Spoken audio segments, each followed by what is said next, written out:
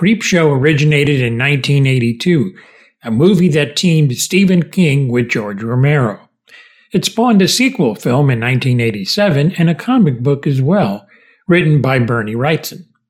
Greg Nicotero of The Walking Dead fame brought this as a series in 2019. Greg and some of his cast appeared at San Diego Comic-Con that year, where I attended and covered the roundtables. This is Sci-Fi Talk, the podcast on how sci-fi, fantasy, horror, and comics help us explore our humanity. Up first is Tricia Helfer talking about her episode and also her role as Dracula in Van Helsing. It was a lovely offer. I had not seen. I haven't been big into comics, and I know I'm at Comic-Con. But in terms of, I wasn't aware of kind of the history of Creepshow in the Creepshow and Creepshow 2 in the 80s, and Stephen King, George Romero, and also the comics. I think it's 50s and 60s era, right? Yep.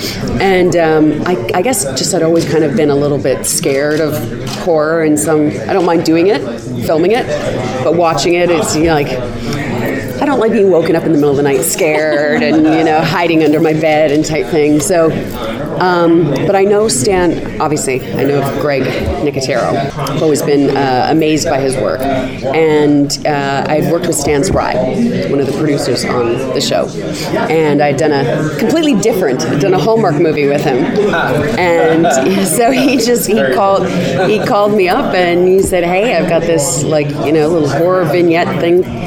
Think you'd be great for it." And so I read it and I thought it was fantastic and signed on. Can you tell us about your story a little bit? Or it's actually kind of modeled a little bit right before filming. Roxanne Benjamin, who directed the episode, she sent me Creepshow 2, so it's sort of modeled a little bit after. It's the story. I think it's toward it's the one of the hitchhiker, and so different. Yeah, thanks for the ride, lady. And I watched that one. I was like, oh my God! Every time he pops up, and I was just like, ah. But it's a different story than that. But it's based on the same kind of thing of, a woman. My character, Lydia Lane, is very high-powered, CEO, and she makes a decision to not give a promotion to. She has a promotion to give, and she chooses, one of the people. And I don't necessarily think it's not necessarily to say it's the wrong choice, but she makes it out of.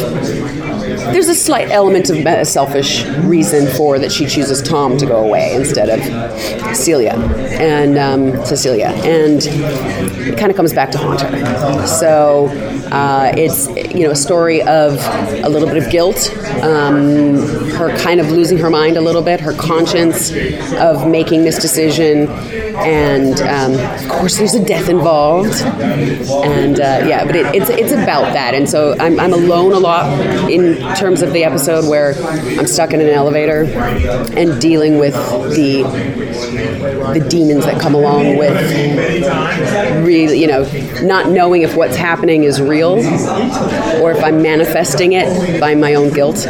On her character's important decision. I'm still not convinced that the decision was the wrong one, but because there was an element of a selfishness, not wanting this character, it turns out the younger, her protege, is also her lover. And so the job would have sent the person away to Europe to work. But my lover was expecting the promotion, and you could say she was using me more than I made a bad decision to keep her around. Who's to say Tom wasn't the better choice?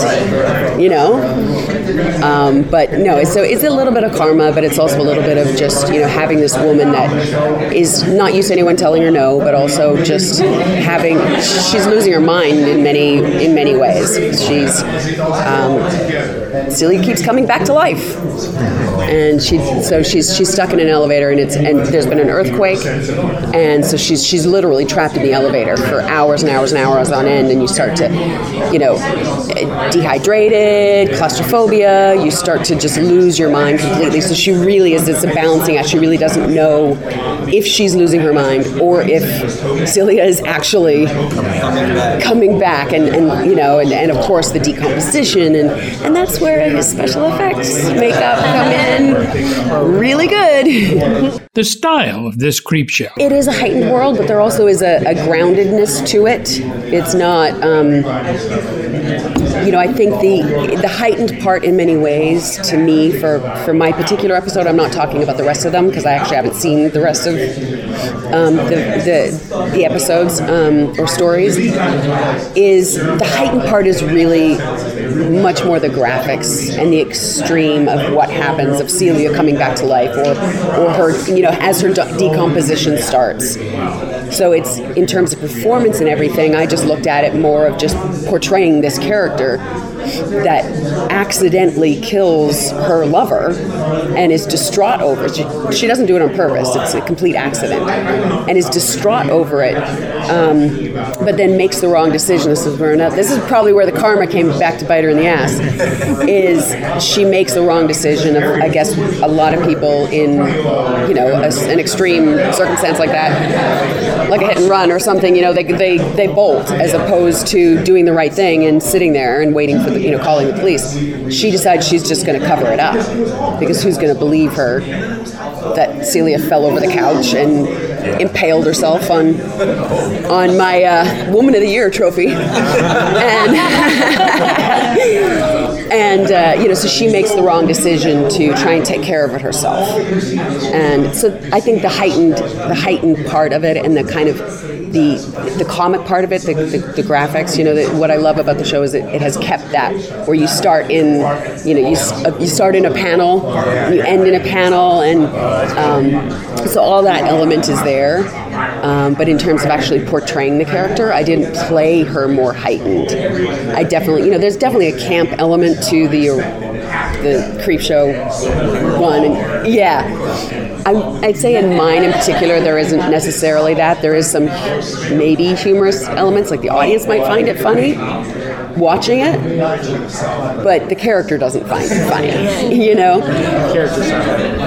The character is not having a good time, no. So that, when you're portraying that, I think if you, at least for myself as an actor, if I try and heighten that myself, I don't think I'm giving truth to the character, you know what I mean? And the circumstances she was in. So I didn't play her camp. But there are some elements where she's like, she laughs over the absurdity of it herself, because she's just like, I can't believe this is kind of happening, but it's almost more of like a shock, a release, almost like a nervous laughter type thing, as opposed to really finding it funny. I got to ask you about Van Helsing. I know they're thrilled to have you, but that's full-on horror what you're playing there. Yes. What's that been like to that's just unleashed. It is, and my character's introduced this season, kind of mid-season and end of the season, so I don't have a whole, I'm introduced for potential next season, right? And it's pretty full on. I watched the trailer yesterday because I wasn't privy to the other scripts throughout the season, and yes, yeah. But it's such a fun character. I'm playing Dracula, and it's just such a fun character that I'm just having fun with it because it's so over the top in the way of, again, not camp, but just pure evil, that it's been really, really fun to play. Van Helsing has a different take on this Dracula. Van Helsing has its own take on the vampire mythology and world and everything compared to other, the Hugh Jackman or the Gary Oldman or the, whatever. So it has its own story, and with that, our Dracula is different. I haven't seen a lot of the movies and things, and I didn't, when I got the role, purposely go out and I wanted to just make it my own, and I didn't want to have just freshly watched all these other characters because it's such an iconic role that I didn't want to subconsciously kind of bring that through in my own performance. I mean, I'm female, for one, so that's different. But also, I think we wanted to make her a little bit more just, and I did specifically wanted to make her just really enjoying. And I think that sticks with a lot of the Draculas, right? I mean, like all-powerful. It's hard to ruffle their feathers because And so I tried to have that element to her, just like such a supreme confidence. But there's a little bit more of a little bit more kind of alien creature-ish quality to her than in my look as well. I'm completely whited out and kind of, it's not about sexy hair and makeup or whatever. It's more just like dark and a little bit more creature and alien. And so it's somebody that will kind of look at you as opposed to like, ha ha ha, On the special effects of her Creepshow episode, everything that we did was, and it's maybe the Halloween that's throwing me because I've not had anything to do with Halloween. Most of them were practical. I'm sure I haven't seen the finished edit, so I don't, I've done ADR, I've seen some of it, but I haven't seen the whole finished. So there may be some that is exaggerated or added onto, but I don't think so. I think mine in particular was pretty much all practical, which is he's a master at. And again, I can't speak for the other ones. I'm sure there is some, because in the trailer today I saw like a guy stuffed in a suit. I don't know a guy that can actually stuff himself in a suitcase. No, with ours it really is. It was most of it's the decomposition of Celia, right? And so I personally don't have, aside from maybe a decapitation, maybe, but that was all that was all practical. I had the mask, not the mask, but the casting and everything. So, but yeah, I think mine is, I would say, probably all practical. There's more on Creepshow on Sci-Fi Talk. Stay tuned.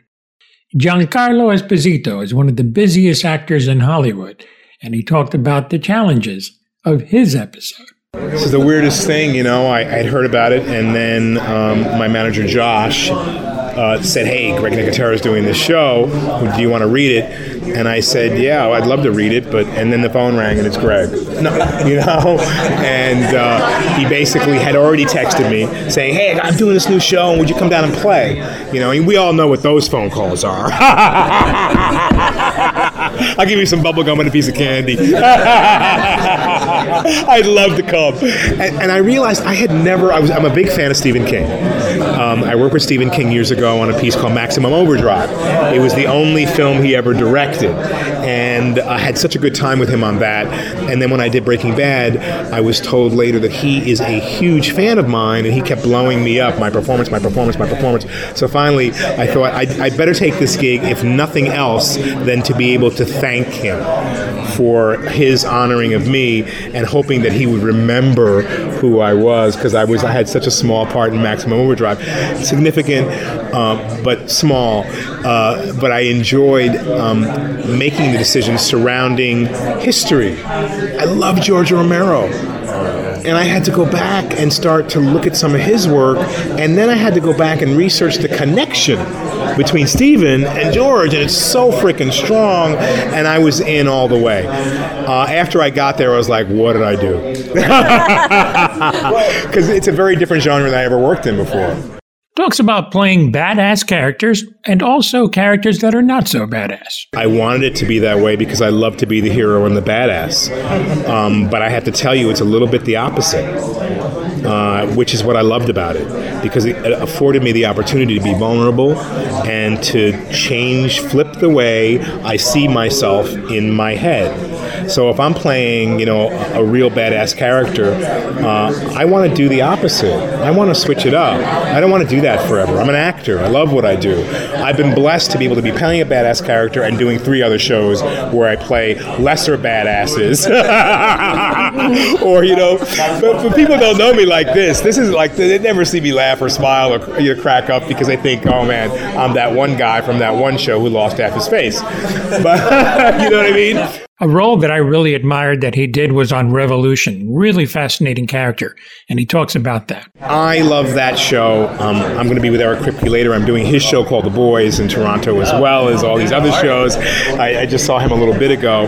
That was one of my favorite characters I've ever played because he is nuanced and he has all of these different emotions and feelings. That first season he was one way, second season, he's in trauma and he has to work through that trauma. It's a show and a character I was really sore to let go of and to lose. With this particular character, when in an anthology show, you have the setup, and then as an actor, you have to go and figure out your whole backstory for one episode. When you're working on a show that's going to run 10 seasons, or not 10 seasons, 10 episodes, you have a lot of time to do your research and all that. This, you're there for 4 or 5 days, so I immediately started to work and started to think, and you start thinking, who am I going to be paired with?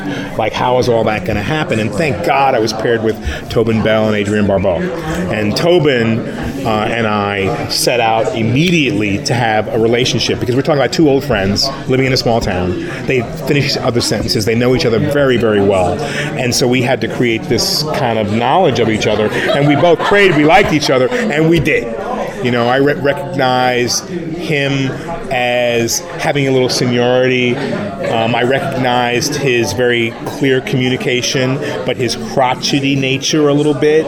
He's a little older. So when you're a little older, you don't quite give a damn. You're like, you're set in your ways. So I immediately took all that in, and we started going over the script, and we started finding places that we felt needed some work. So we started writing, even knowing we weren't going to change any of the dialogue, but let's change it for us to rehearse. Let's change it to fill in the blanks. And we did, and it paid off. And then we get on set, and it's like, wait a minute. I had not thought of all the variables. There's a monster who's going to scare the crap out of me. Like, so, I can't describe it, but just so gross and frightening that I realized this is the scariest thing I've ever done. All right, think of something else. Creepshow. Like, I hadn't thought of how they were going to light it until they handed me a flashlight. I'm like, and it was written that Tobin's character had the flashlight. And I'm like, but I got a gun. I had a flashlight too. I'm like, yeah, how are you going to do that? Well, I don't know. Right? And the flashlight is not only to see, but it's to light the white ceiling or have it here so that we're both lit.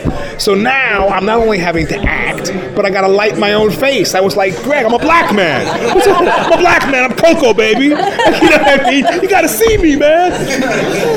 It was really hysterical. Could you put the light over here? Put the light over here. So when Tobin's speaking, I flashlight on the wall so he can be lit. When I'm speaking, I put the light on the other wall, put the light under my face.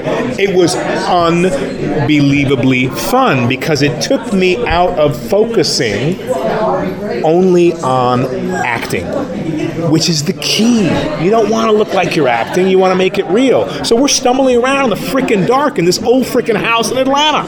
And I'm like, what am I doing here? I'm an actor. I'm not your DP. I had them cracking up on the set. So with all those actions that I had to take to allow the scene to work, and then it's Creepshow. There's a slime here and slime. Oh God. So, you know what I mean?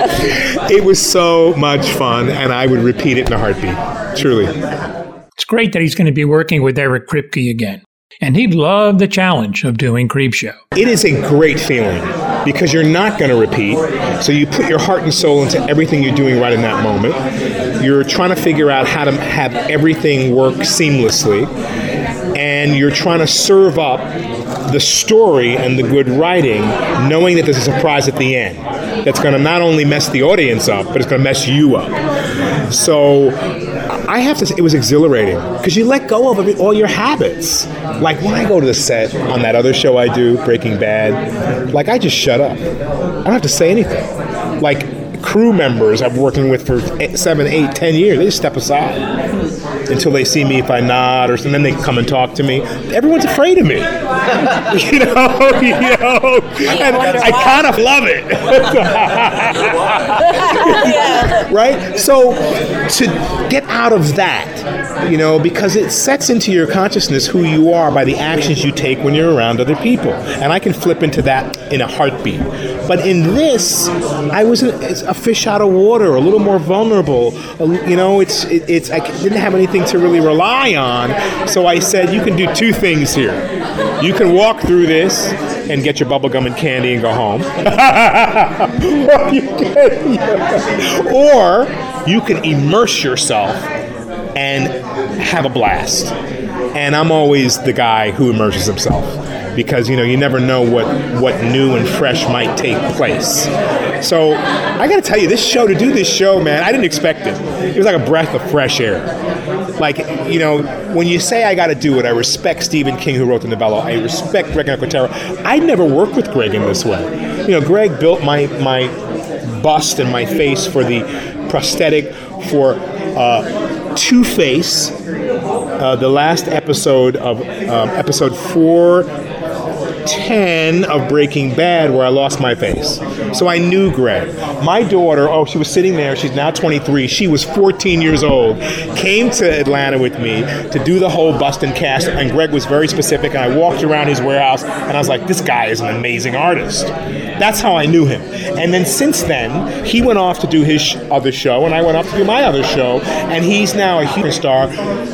Put it this way, when I met Greg, his hair was here. You see his hair? You see his hair was here.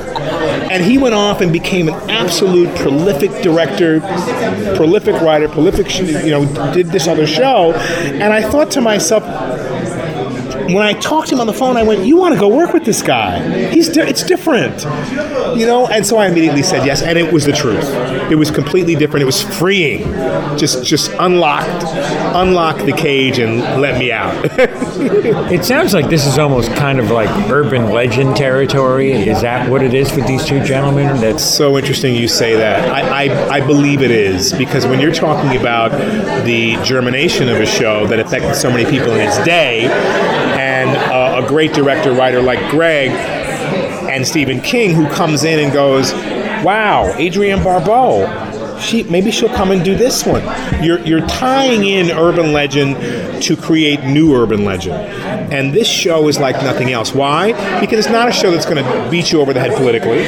It may get into being a microcosm for our world now through the different happenings that happen within the show. But it's fun, right? So you're immediately in a position where you're disarmed. And you're immediately in a position where you're also vulnerable, waiting for what is about to happen. And to me, that's a special place to be, so that when you do get a moral message through the show, it resounds in a deeper way. And I think this show has the opportunity to tell that story. On coming back to Breaking Bad, if there is a movie, I'm going to say mum's the word. And I'm the guy who really loves to please people and tell them what may happen or what could happen, but I can't say. And because we want you fans to be really excited. Yeah. And I think you have a right to be. Yeah. But it's going to come out soon and you'll know all. Okay. Blessings. there is more of My Look at Creepshow Season 1 on Sci-Fi Talk. Here is the driving force of the series, makeup genius and director, Greg Nicotero. How does that work? How does that work for you? We were developing the stories for Creepshow during the end of last season of Walking Dead. So by the time we went into pre-production, we had all the scripts written in January, and then we just went right. We shot February, March, and then I had like 3 days off, only because I threw my back out, and then went right back to Georgia. So I'm only 27 years old. It's just the stress that is exhibited on my face. He describes a chance meeting with George Romero as a young man. Listen, I grew up in Pittsburgh. My uncle's an actor, was an actor, and he was in the Crazies. And so we were on a family vacation and went into a restaurant, and George Romero was sitting there. This was before Dawn of the Dead was even made. And I went over to him and said, hey, my uncle was in the Crazies, and he said, oh, sure, Sam, how's he doing? And so that was kind of like we sort of struck up a friendship. I was 15 years old. And then later he was like, oh, I'm doing this movie, Creepshow. Do you want to come visit? I was like, wow, I can go visit a movie set? Like, I've never been on a movie set before. I don't know what that looks like. So I get in my car and I drive out, and I'll never forget, it was an abandoned high school. So there was the gymnasium was here, and then the school was up on, and I didn't know where to go because I was like walking around like, what? And I walked into the gymnasium, and I remember it was like all the raw wood, like the set was built, but it was the outside of the set. And I turned a corner and I walked in, and it was the set from The Crate, where the creature was under the steps, the university set. And I'll never forget. I was like, wait a minute. If I stepped out, it's like a movie set. And I stepped in, and I was transported into a different world. And I was so fascinated with the idea that there were technicians and people that were involved in building these worlds, like those guys with a hammer, and like, so that was my, I was supposed to be a doctor, my dad's like, you're gonna take over my practice, and I'm like, okay, sure, whatever. That was how George and I became friends. So when Day of the Dead came about, and they were like, hey, we just got a green light on Day of the Dead, and I'm like, okay, sequel to the greatest movie ever made, I'm in, And I went to my folks, I'm like, hey, that doctor thing? I think I'm going to take a semester off of school, and I'm going to go work on this movie, and I'll go back. I swear I'll go back. I still have reoccurring nightmares of like I got to go finish college. And, I still have those dreams, I swear to God. But so this has just been an amazing experience for me to be able to pay tribute to George's legacy.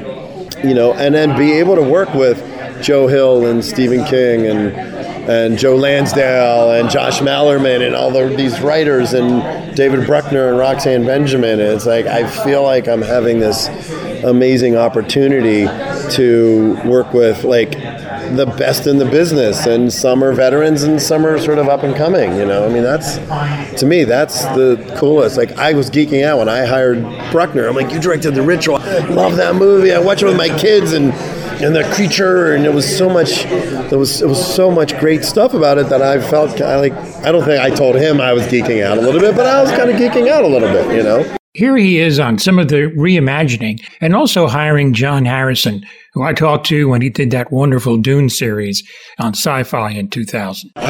We talked about reimagining the theme. And at one point we were like, we could use the original tracks and remix it based on, but then it got sort of entangled in some legal stuff.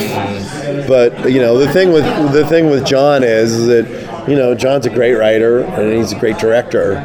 So I wanted him to come in and direct. And there were days on set when he would be like, George would be so proud, dude. You should, because he was there. He was the first AD on the original Creepshow. And then when Savini was there, and so John was one of the first calls that I made. and said, would you come do this with me? And he did a great job, and I was super proud. I mean, I've known him. He was the first AD on Day of the Dead, so I mean, I've known John since like 1983, 84. So, and so he was kind of my ace in the hole because I knew that he had my back, What about the choice of stories? Where did you kind of go for those? Well, I remember when Mick Garris did Masters of Horror, that his deal was, I want to find the greatest writers and the greatest directors and pair it together. And ironically, most of those writers are all friends of mine. And, like I would think about Joe Lansdale. I'm like, I love the Drive-In. And Joe and I have talked about trying to make a movie version of the Drive-In for a long time. So between him and Dave Scow and Steve King and Joe Hill, like I love short stories. I mean, I always felt like you get the little, when you work as much as I do, sitting and reading an entire book, it's like I'll get halfway through it and then it sits there for a while, and then I'm like, what's the first half about? But you get little bite-sized morsels, and that's kind of how Creepshow came about. I was doing press in Australia for Walking Dead, and I was getting ready to get on a plane and fly home, and I'm like, I need a book to read. I need something and I just went a little bite size. So I went on iBooks, and there was a book called Nights of the Living Dead, and I'm like, what is that? And I read the log line, and it's like, it's a series of short stories that all would have taken place on the same night that Night of the Living Dead took place. And I was like, how cool is that, right? So I buy the book, and Joe Lansdale has a story in it. There's like a bunch of great writers, and I get to this one story written by a guy named Craig Engler, who happens to be at Shudder. And I loved the story. It was so creepy and so great, and I said, I want to shoot this just as a short. Like I didn't want to make any money. I just wanted to film it. I just thought it was so cool. They reached out, and they're like, he works at Shudder. You know, he works at the same company that you work at, AMC. Like, how weird is that? And then I have a meeting with him, and he's like, hey, we're securing the rights for Creepshow. And I'm like, wait, my Creepshow? Like, Creepshow? Like, when I was a little kid, Creepshow? And he went, yeah. And he said, well, what would you think about being the showrunner and being the creative on it? And I went, my Creepshow? Really? So it was like, I mean, it's like a Hollywood story. Like, you know, you just have, it's like walking through the door at that right exact moment. And the funny thing is, I love his story, and I was like, I want to shoot it as, but he was like, no, I don't know, it'd be a conflict, and I just feel weird about it. So he won't let me shoot it, but I'm gonna break him of that soon. But that's how it happened.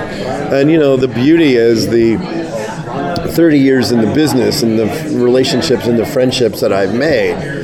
The one thing is, like, every single person, when I reached out, they all picked up the phone. Like, you know, I was talking to Aaron Paul, and I was talking to Simon Pegg, and I was talking to Josh Brolin, and they all were like, dude, really? And even, you know, like, Jeffrey and Norman were like, well, how come you didn't ask us to be in Creepshow? I'm like, I know, but I felt kind of stupid because, I mean, meanwhile, we work our asses off. The last thing I want to do after working for 7 months is go, hey, come, let's go do something else. And they're like, you're an idiot. Like, Jeffrey was like, you're an idiot. I would have done it in a second. And I'm like, but I mean, that warmed my heart. And I called John Carlo, and he was like, sure. And, you know, we had 3.5 days per story. So it was like the day we shot Giancarlo, Tobin, and Adrienne, because they're in Gray Matter, we shot 12 pages in a day. And they were like, is it always like this? And I'm like, I don't know how else it would be, because I got 3.5 days to, and you watch the stories, there's no way you'll be like, oh yeah, 3.5 days. You'll never believe it. What surprised him most about doing the series? First of all, I had no idea what I was getting myself into, because my original plan was, okay, we got 6 episodes, we're going to do 3 stories per episode, because I loved, like, Night Gallery. And I was like, there was Night Gallery episodes that were like 3 minutes. I'm like, how great would it be? I wanted it to feel like some could be 3 minutes, some could be 10 minutes, some could be 20 minutes. So I'm like, we need 18 stories. And everyone's like, what? I'm like, yeah, we need 18. So we developed 18, we optioned 18 stories. And then they were like, you have no idea how hard this is going to be. I'm like, no, we could do it. It would be great. And then we got the budget and the realities, and they're like, it's never going to, you're insane. I went, okay, so we'll do 12 stories. So we'll do 2. And that was the same thing. Well, how are we going to connect them? I'm like, well, we have comic book pages. We flip the pages, and that gets us from one story to the other. And they're like, you're crazy. I'm like, I know, but I would wake up in the middle of the night going, how are we going to do this? And somebody, I wish I could remember who said to me, they're like, listen, if you're not waking up in the middle of the night having a panic attack, then you're not reaching high enough. And I went, then I reached really high, because I had a panic attack like every day. But you know, listen, as the episodes came together, and now that I step back and I look, and I realize that when we were on set, my production designer, Rob Draper, my DP, everybody that worked on the show, man, they were there because they loved the idea. They would read the scripts and be like, this is great, how are we going to do it? I'm like, don't worry, we'll figure it out. And on the day, I'm like, we'll figure it out. And then watching the cuts, and you know, one of the funniest things, AMC, when they watched the first cut, they're like, this is way better than we thought it was going to be. And I'm like, I'll take that. That's the best compliment that you can get, because We had no time and no money, and we were really ambitious. And every 3 days, it was a new cast, new locations, new sets. Like on Walking Dead, it's like, oh, we're at the hilltop today. Oh, we're in the prison today. And, the cast, it's the same cast. So I came to be very respectful of that, and also of understanding, how intense the showrunner's job is because they have to juggle 500 things. I told Angela Kang when we came back for season 10 of Walking Dead, I'm like, I don't know how you do it. I don't know how you deal with 18 series regulars and a whole, because it's really, you can never ever explain to anybody just the sheer volume of stuff. And Julia, who's my producer, who's over there, she saved my life like 50 times because I had people around me that just loved it and wanted it to be great. And now the trailer's out there, so I pray everybody loves it as much as we do. Creepshow has released 4 seasons, and the new episodes coming for that 4th season will be available on Shudder, so check it out. And don't forget to subscribe to Sci-Fi Talk Plus. It's free, and it's commercial-free episodes as well, and that is free for a lifetime. Click on the link in the show notes. This is Tony Tellado. Thanks for listening.